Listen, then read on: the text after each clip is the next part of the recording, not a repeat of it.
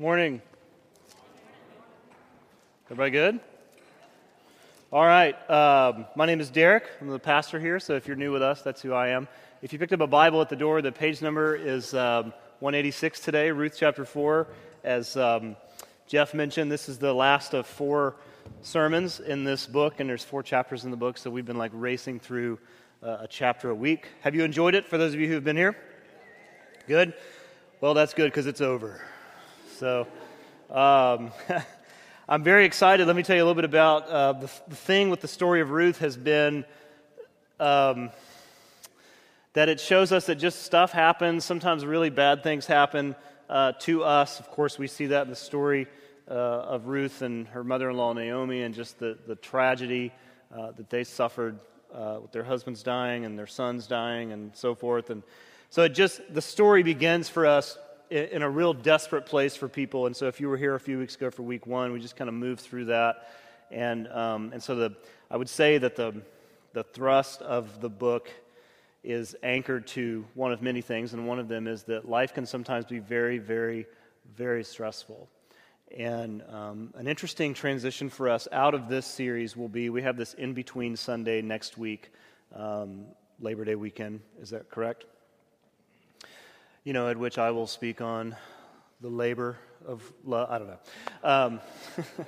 I'll have to consult the cheesy pastor manual on that. But we're starting a new series after that.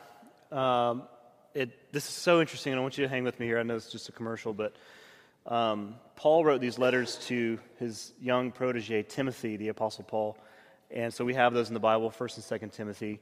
And the premise under which they were written to Timothy was that Timothy was a pastor of a church in Ephesus, and he was completely stressed out. Like he just wanted to bail on his job, bail on his calling. He just didn't want to be there anymore. So Paul writes in these letters, not just to help him deal with some of the specific things going on, but to also encourage him to just kind of hang in there in the midst of a stressful time in life. And then in chapter 4, verse 12, in the first letter, Paul says to him, set the example. Don't let anyone look down on you because you are young. So evidently he was younger. People were like, you kid, you can't run a church. And Paul says, don't let that bother you. Instead, counteract that, not with great debate or here's how I'm, fit for the gig, but counter that with, he says, the example. And the Greek, there's the word tupos. Set the example in, he lists 5 things. I want you to catch this: speech, life, love, faith, and purity. And I kept staring at those 5 words, and then knowing the context of the letter, which was written to Timothy under great stress, who was under great stress. Those are 5 things that always crumble when we're under stress, are they not?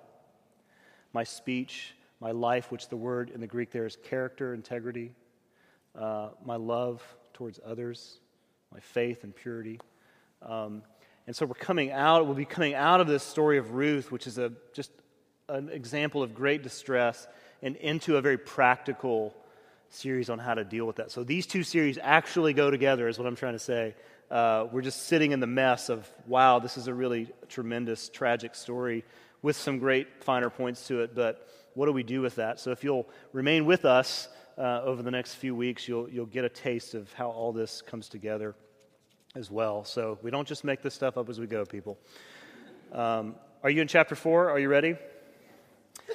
This is how it's going to work today. We have a lady from our church, many of you may know, but many of you will not know until at the end of the sermon, but she's going to share her story, which is about 10 minutes. It's got some slides, and it's a story that comes really right out of her own personal experience with tragedy and the faithfulness of God and so forth. So my job today is simply to say a couple of things so that you can hear her. And so you're not going to get a tremendous amount of teaching today, to which there was much rejoicing on the inside. But I will give you a few finer points from chapter 4. Let me do a very, very quick, and we'll just entitle this, if you haven't been here since the beginning of the series, this will be for you. And for those of you who have been around, this may sound like repeat. And it is, but let me just say a couple things before I get into chapter 4. The book of Ruth, I'm sick, by the way, I don't know if you can hear that. You can't? Oh, good. Okay, it's working. The Alka-Seltzer's working. And so the story of Ruth is anchored in a couple things, and one of them is a word that appears in the story throughout, and it's this Hebrew word hesed. So we have a slide for hesed. Again, we've seen this slide every week. Hesed is a Hebrew word that describes this kind of love and faithfulness and commitment that God has to you, and it is, by definition, not a faith or love or commitment that is based on anything that we've done or not done. It's just based on His covenant with us. And what's interesting about a covenant, at least on God's behalf, is it's a covenant that He created to make with us. And Hesed is like this: I'm obligating myself to be obligated to you. It's a very interesting sort of way of listening to that and hearing that. But it's also a great Old Testament picture of what we would say is grace. Like great, we imagine the New Testament is full of grace, and then the Old Testament is full of some sort of performance-based acceptance on God, but it's not. It's based in this hesed of God, this love and faithfulness and commitment that is not based on performance or how we're doing, but it's based on who God is and His commitment to us, which He created. And so He obligated Himself to be obligated to you and to me, which is phenomenal.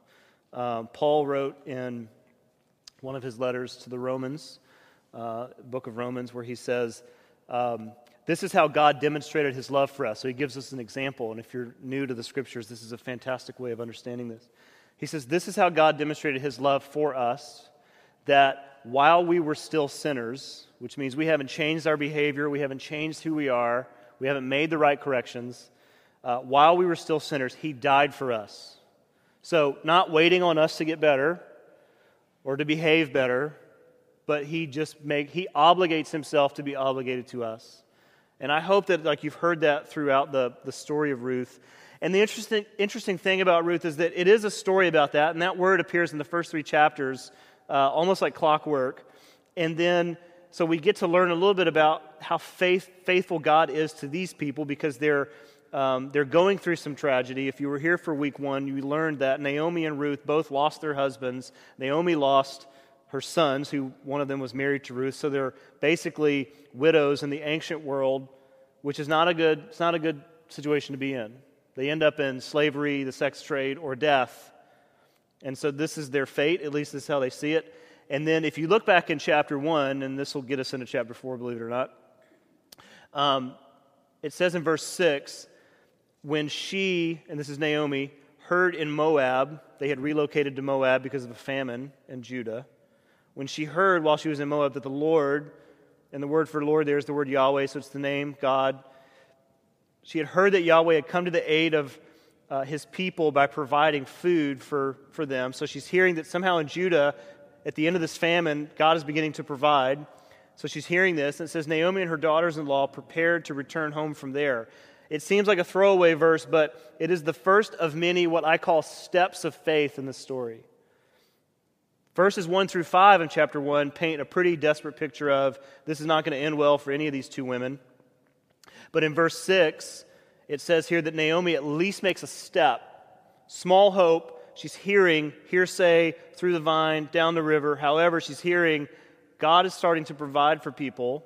And so we're going to make the step and go back there in hopes that He will provide. So the whole movement of the story is based on this hope that God will provide, that God will come to their rescue in some way. Now, ultimately, what will rescue these 2 women will be a man. Boaz will be the man. We met him a couple weeks ago. But what I actually say that more culturally and historically than I do just in jest and in reality. But in that day, the best protection for a widow was a man. Not so much today, perhaps, maybe in other countries as well, for sure. But that's not so much the case now in our day and time. But in that day and time, that was the reality. And so Naomi makes these steps, and if you follow the story, to basically marry Ruth off, her daughter-in-law, just try to get him married. And so Boaz catches her eye, and she catches Boaz's eye, and they end up together in chapter 3 in this real precarious threshing room floor scene that we went through last week, where the writer sort of builds it up like, here we go, cue the jazz, and then nothing, it doesn't really tell us what happens, and then it moves from there in chapter 3 where Boaz tells Ruth, who basically went to Boaz to ask him to marry her. That's essentially what's going on. That's what it means to redeem her. And he says to her, I'd love to, And then in verse 12 of chapter 3, you don't need to turn there, but he says this to her. She wants him to marry her because he's a kinsman redeemer, which means that he's a relative of Naomi's dead husband, which means he has this, it's not a law, but it's this social obligation and responsibility to take care of the widows.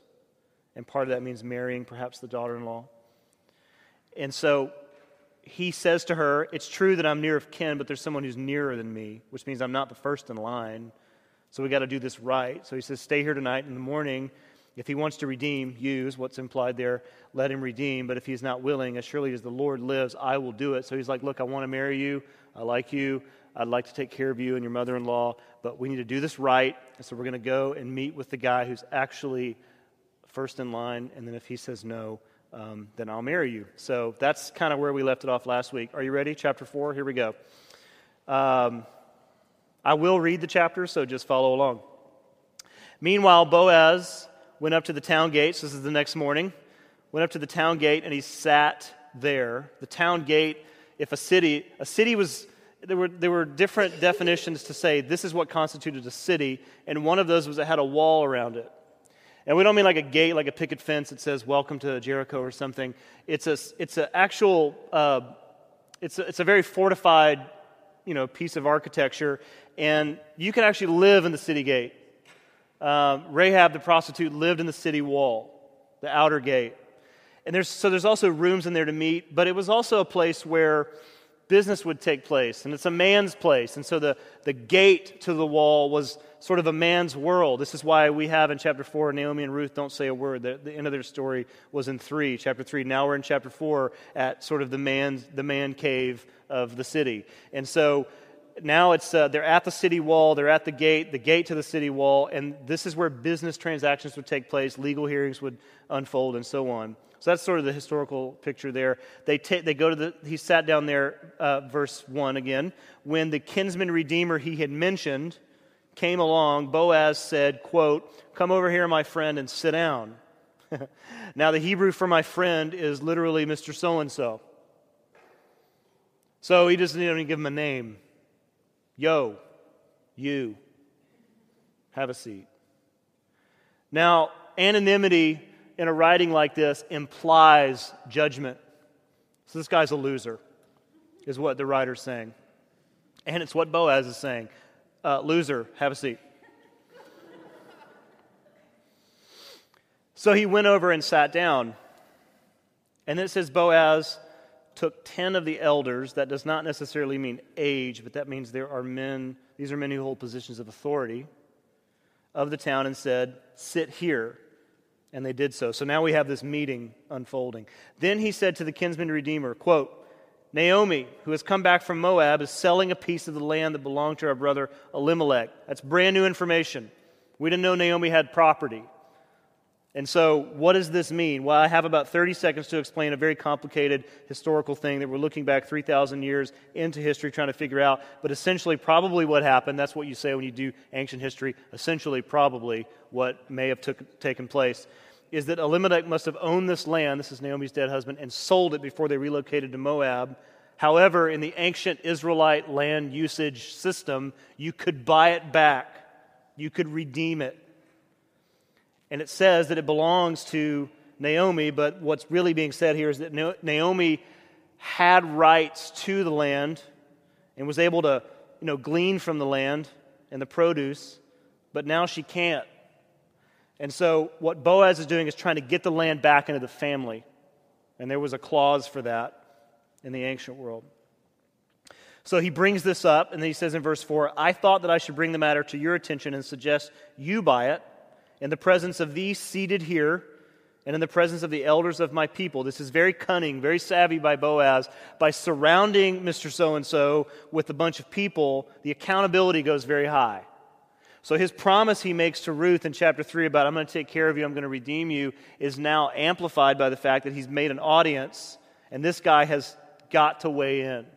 He can't say in private, because if it's in private, which the hearing would have been fine to do in private, if he says in private, sure, I'll do that, and he might not. But now he has witnesses, and Boaz is, saying that. We're doing this in front of all these people. "If you will redeem it, do so, but if you will not, tell me so I know, for no one has the right to do it except you, and I am next in line." So, Boaz is saying, if you don't do it, I'll do it. But either way, we need to get this done so that these two women can be taken care of. He says, I will redeem it. So there's some financial gain perhaps in his mind. This sounds like a good deal.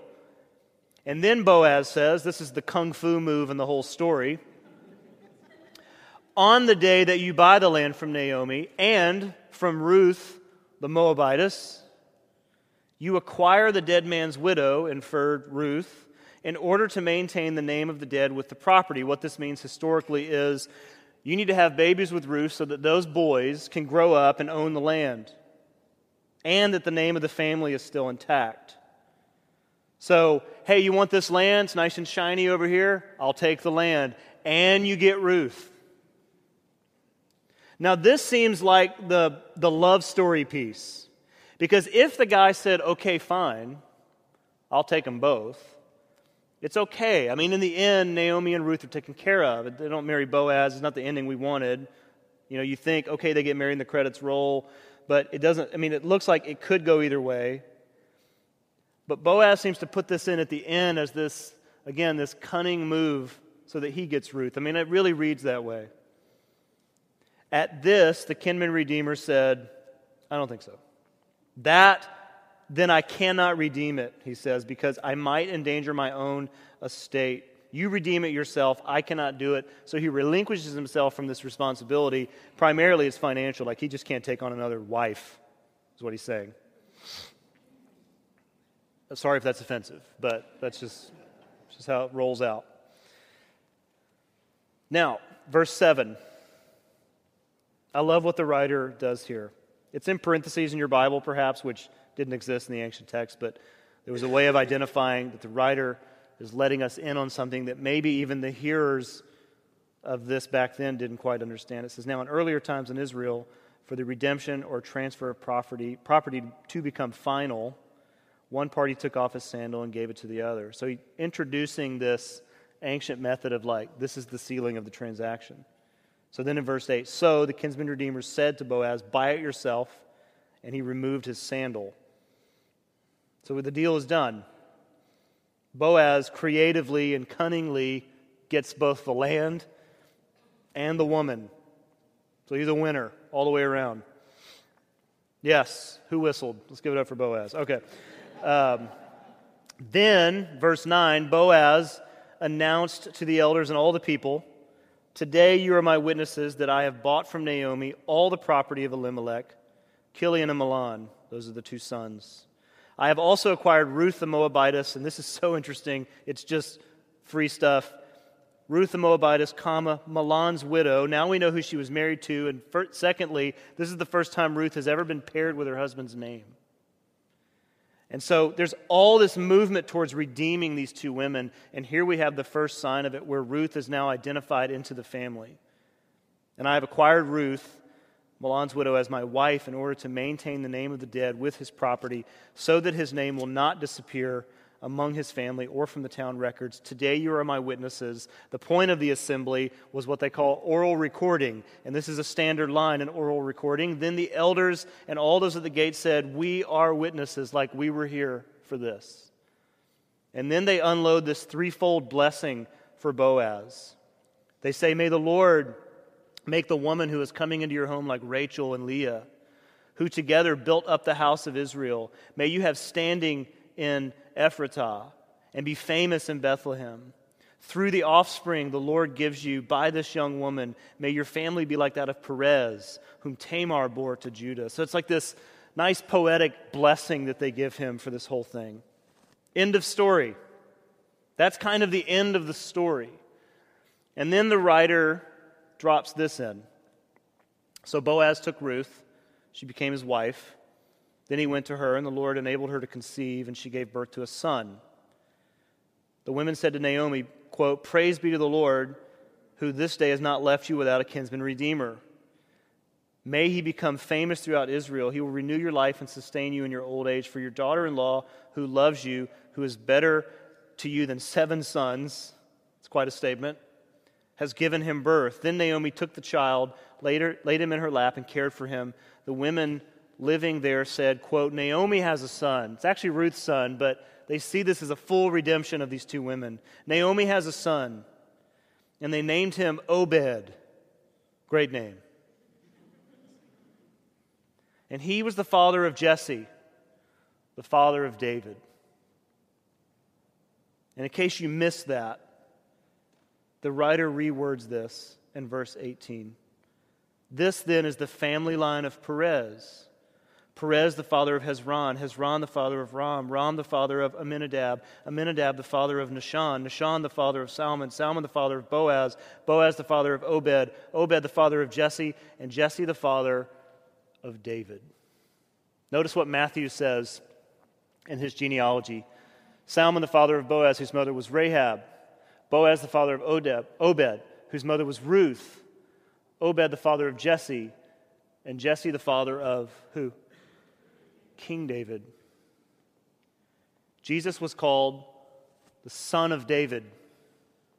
The Son of David.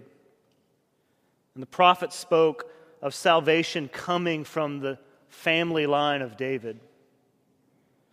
And so we have a couple of reasons that this story sits in our Bible. One, I suppose the right word here is that we get the legitimized history of David. Where did this guy come from? But we also see a magnificent, God just worked this thing in. I mean, if Naomi would have never taken the step in chapter 1 of verse 6 to go back to Moab, and if Ruth would have never taken the step in chapter 1, verse 16, where she tells Naomi, look, I'm not staying in Moab, I'm going with you, and you can't do anything about it. And if Ruth had not taken the step in chapter 2 to say to Naomi, I'm going to go work in the fields right here in Judah so that we can feed ourselves. And if Boaz would have not treated Ruth, who was working in his field, as it turned out, the writer says, if Boaz would not have treated Ruth with respect and given her everything that she needed, and if Naomi in chapter 3 wouldn't have said to Ruth in such a strange way, I want you to go and ask Boaz to marry you. And if Boaz in the threshing room scene in chapter 3 would have said to Ruth, seriously, you need to leave, this is awkward, and I never want to see your face again. I mean, God is really playing with a lot of variables. Are you with me on that?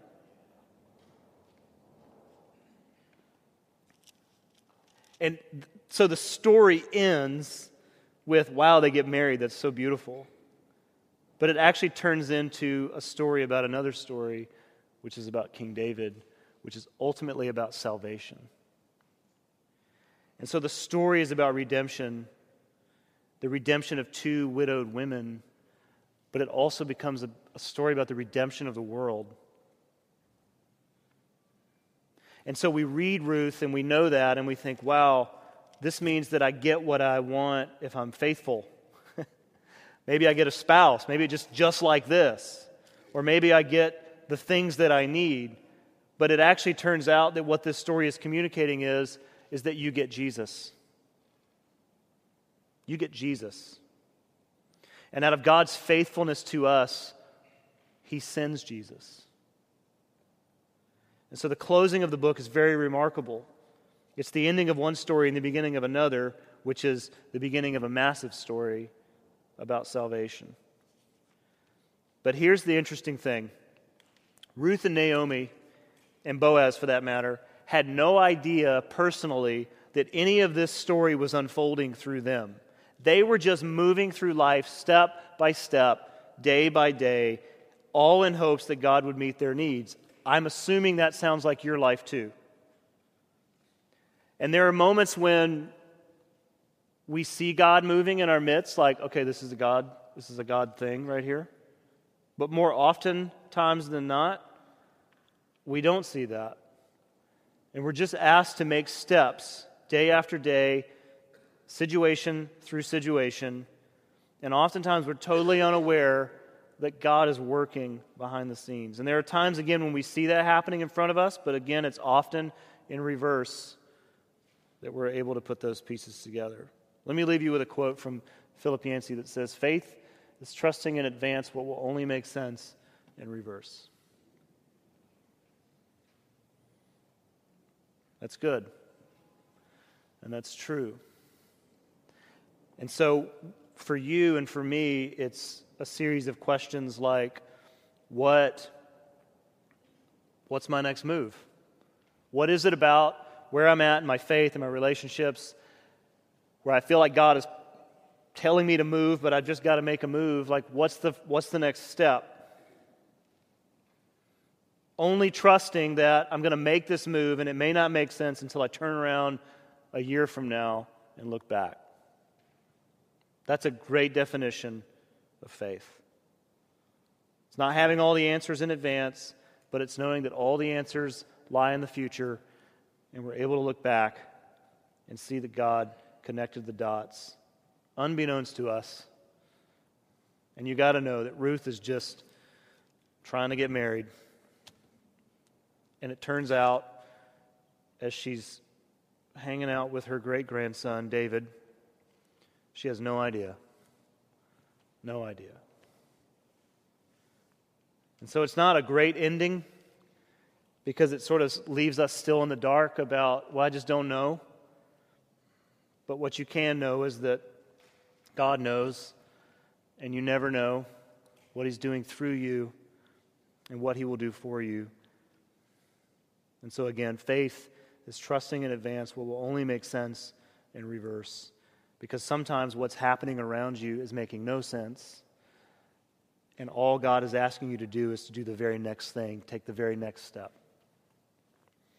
So to illustrate that, I'm going to have in a moment my friend Kendra King come up and tell you her personal story. And following her, we're going to stand and do an old school responsive reading from Psalm 136. So if you want to turn there and mark it, we'll be reading that together. And then we will sing a couple songs after that. And then following that, Jeff will pray us out. And then we're going to leave this front section of the stage open for prayer. So if you would like to be prayed with and for, you can come up front, and there'll be some people to do that as well. So, in great CCB fashion, if we could, because she's nervous, let's welcome Kendra to the stage. And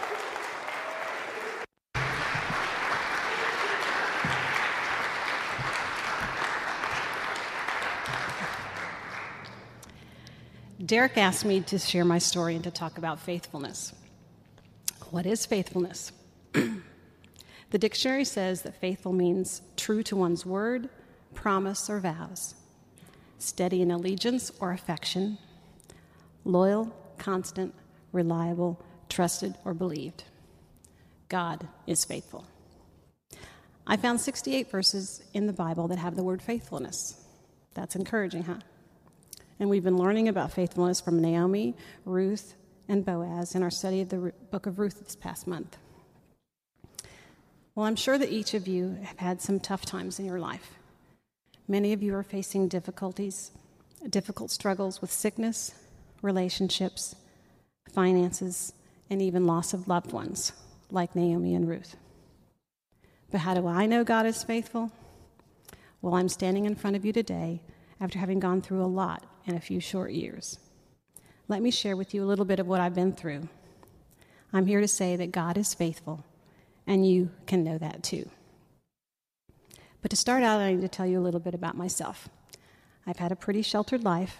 Both of my parents are still alive. My siblings are alive and well in ministry and missions. I've never really been sick, nor have my children. I've had a fairly normal life with its ups and downs like everybody else. I've lost my grandparents, and I've had a couple of miscarriages, but I've had a pretty good life. I was raised in the church and had a great home life.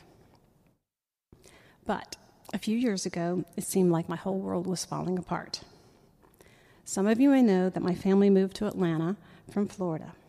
Well, one reason we moved here was that we had survived 3 of the 4 hurricanes that came through Florida in 2004, starting with Charlie on Friday the 13th. And we decided we'd had enough. But God was faithful.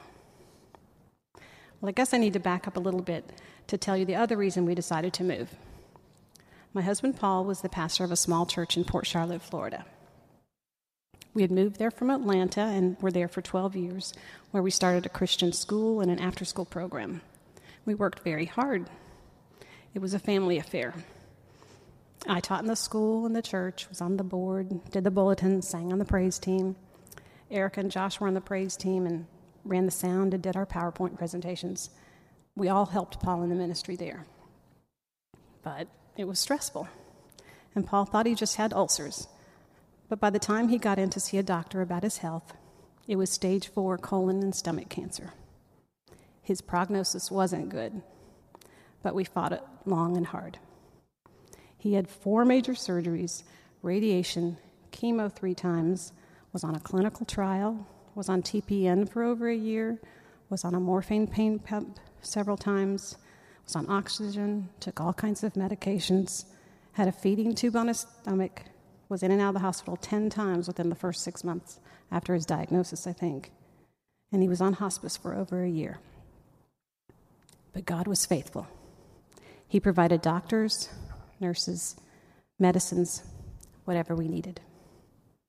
But during one of Paul's hospitalizations, our house got flooded from water pipes bursting, and we couldn't live in our home for over 4 months. And it was over the Christmas holidays. Do you know how hard it is to celebrate Christmas in a hotel with your husband in the hospital? Then, after only living back in our newly remodeled home for a little over 5 months, the hurricanes came and destroyed it and our church. Well, after the hurricanes, we lived in hotels for about a month, then a condo for 4 months, and then we finally rented a house for the remaining 6 months we lived there. But God was faithful. We were alive, we had a place to live, and He took care of us. Well, all during this time, I became the mother of our small church, trying to keep everything together and going and taking care of everybody. I had some help, but it felt like it was all on my shoulders. I continued to teach, spending my days at school and my nights in the hospital, trying to juggle everything and take care of Paul when he wasn't in the hospital. I was trying to deal with insurance companies about our damaged home and cars and our damaged church property. But God was faithful. He provided churches and lots of people to help us with the cleanup after the hurricanes.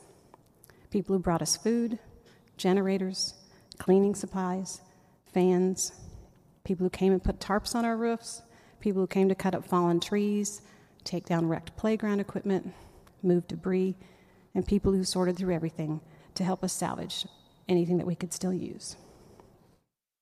When we finally had to shut the church down, partly due to Paul's poor health and partly due to insurance companies not dealing fairly with the church and us not being able to get it repaired.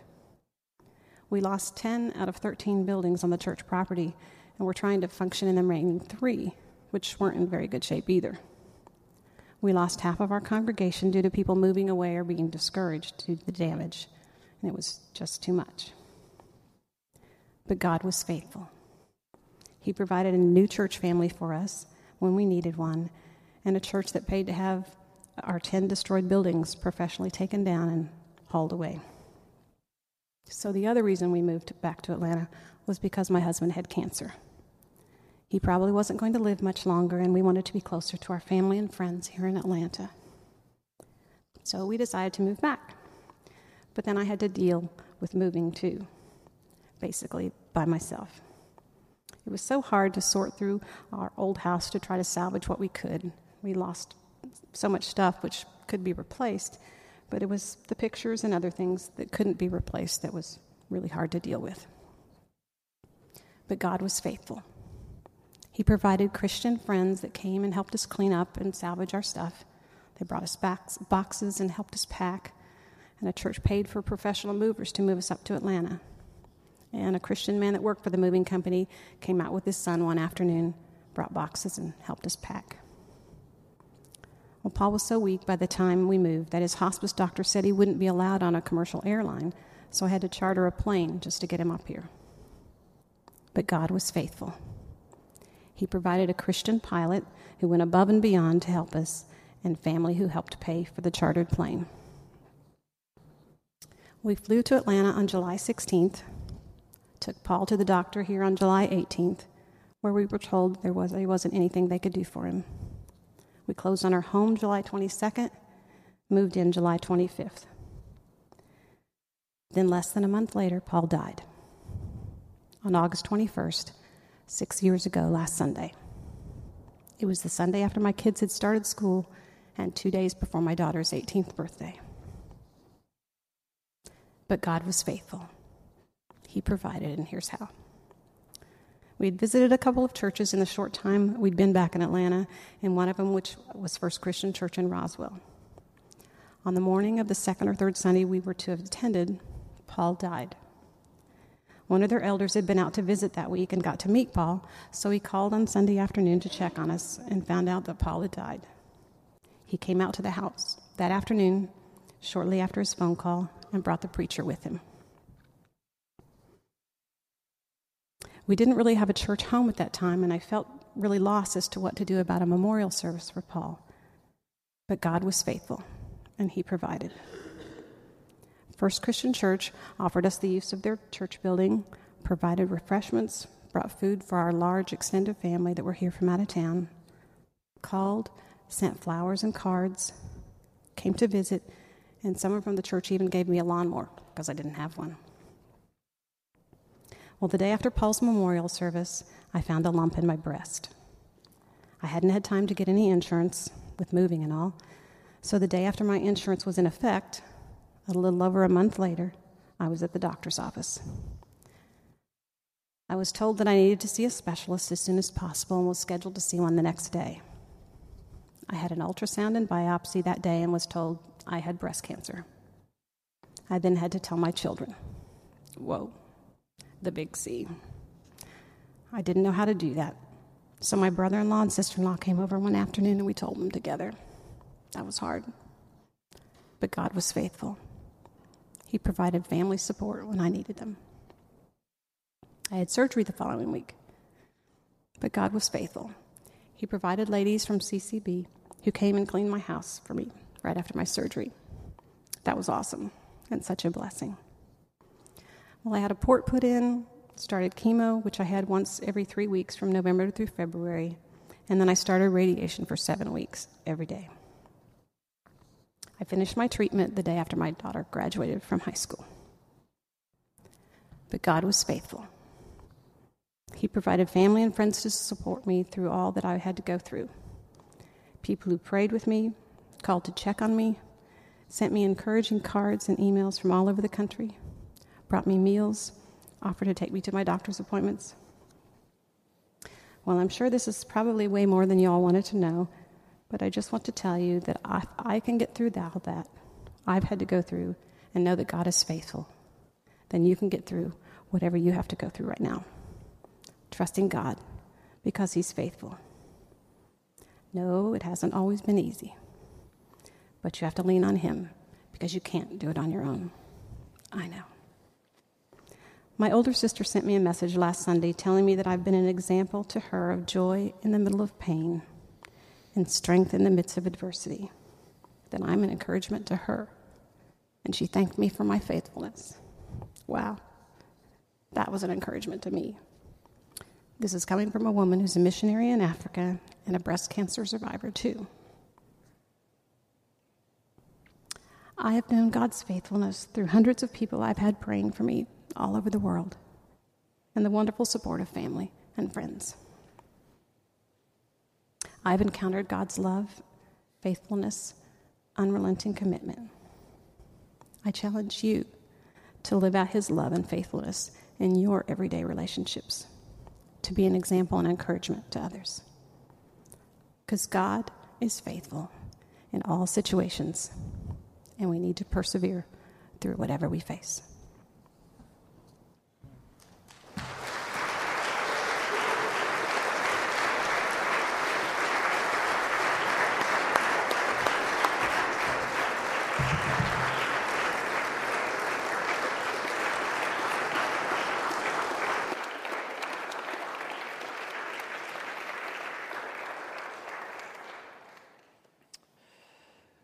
So stay standing. We're going to read Psalm 136 in a way that it was written to be read, which is in response. And the way it works is the first part of the verse, there's 26 verses. The first part of the verse I will read, and then you will say the phrase, which I think we have on the screen here in a moment, but you will say the phrase, His love endures forever, which is written at the end of each of the 26 verses. If you're keeping the Hebrew score, the word for love there in the text is hesed. And so, and this is it's a long psalm, and it was written as in retrospect of all the things that the people of Israel had been through. And so some of the language is very direct. And so, but it was a way for them to, as a congregation, when they gathered, to just remember God's faithfulness through the worst of circumstances. And so we'll do this together. I'll read the first part, and you will say, His love endures forever. And when we, it's 26 verses, so just buckle in and respond as we go, and then we'll sing together. It begins like this: Give thanks to the Lord, for He is good. Give thanks to the God of gods. Give thanks to the Lord of lords. To Him who alone does great wonders, who by His understanding made the heavens, who spread out the earth upon the waters, who made great lights, the sun to govern the day, the moon and stars to govern the night. To Him who struck down the firstborn of Egypt and brought Israel out from among them with a mighty hand and an outstretched arm. To Him who divided the Red Sea asunder and brought Israel through the midst of it, but swept Pharaoh and his army into the Red Sea. To Him who led His people through the desert and who struck down great kings, killed mighty kings, Sihon, king of the Amorites, and Og, king of Bashan, and gave their land as an inheritance to His servant Israel. To the one who remembered us in our low estate and freed us from our enemies, and who gives food to every creature, give thanks to the God of heaven.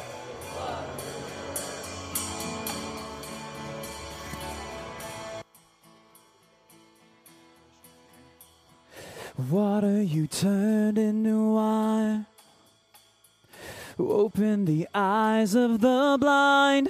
There's no one like you. There's none like you. Into the darkness you shine. Out of the ashes we rise. There's no one like you. There's none like you. Our God is greater, our God is stronger. God, you are higher than any other. Our God is healer, awesome in power. Our God, yeah.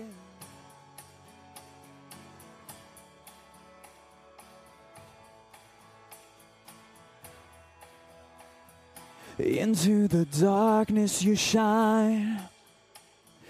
Out of the ashes we rise. There's no one like you.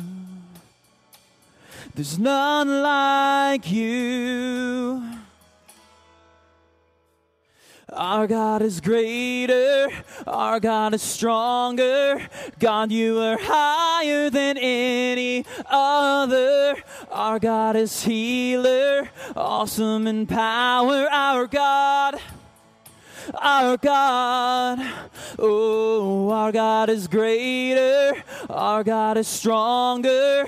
God, you are higher than any other. Our God is healer, awesome in power. Our God, yeah.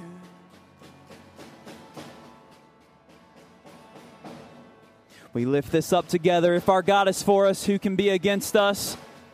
We just cry out because of His enduring love and His faithfulness. We sing, Oh, if our God is for us, then who could ever stop us? And if our God is with us, then what could stand against? Oh, if our God is for us, then who could ever stop us? And if our God is with us, then what could stand against?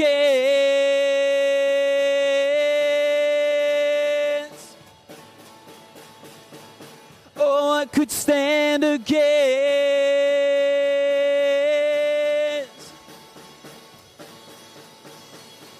We sing our God. Our God is greater. Our God is stronger. God, you are higher than any other. Our God is healer, awesome in power. Our God.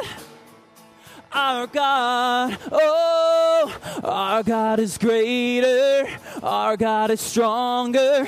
God, you are higher than any other. Our God is healer, awesome in power. Our God, yeah. And if our God is for us, then who could ever stop us? And if our God is with us, then what could stand against? Oh, if our God is for us, then who could ever stop us? And if our God is with us, then what could stand against?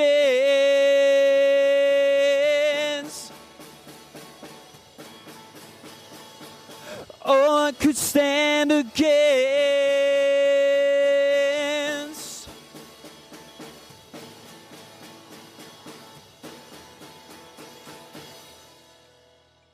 Amen. Let's sing this together.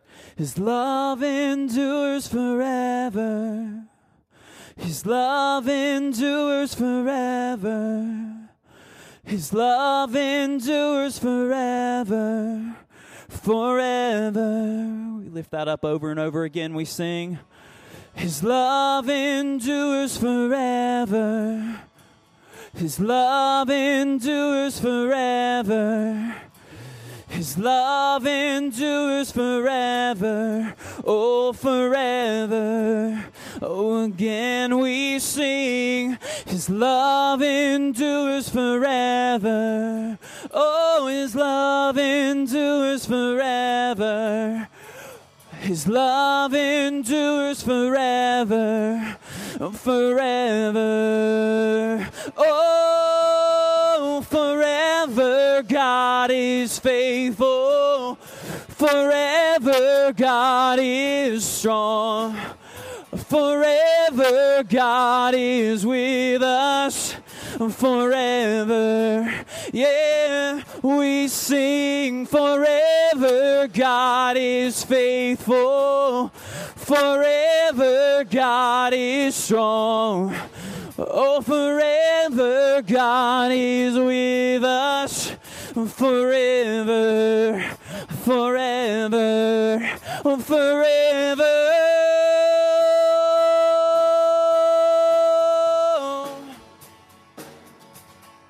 Oh, and forever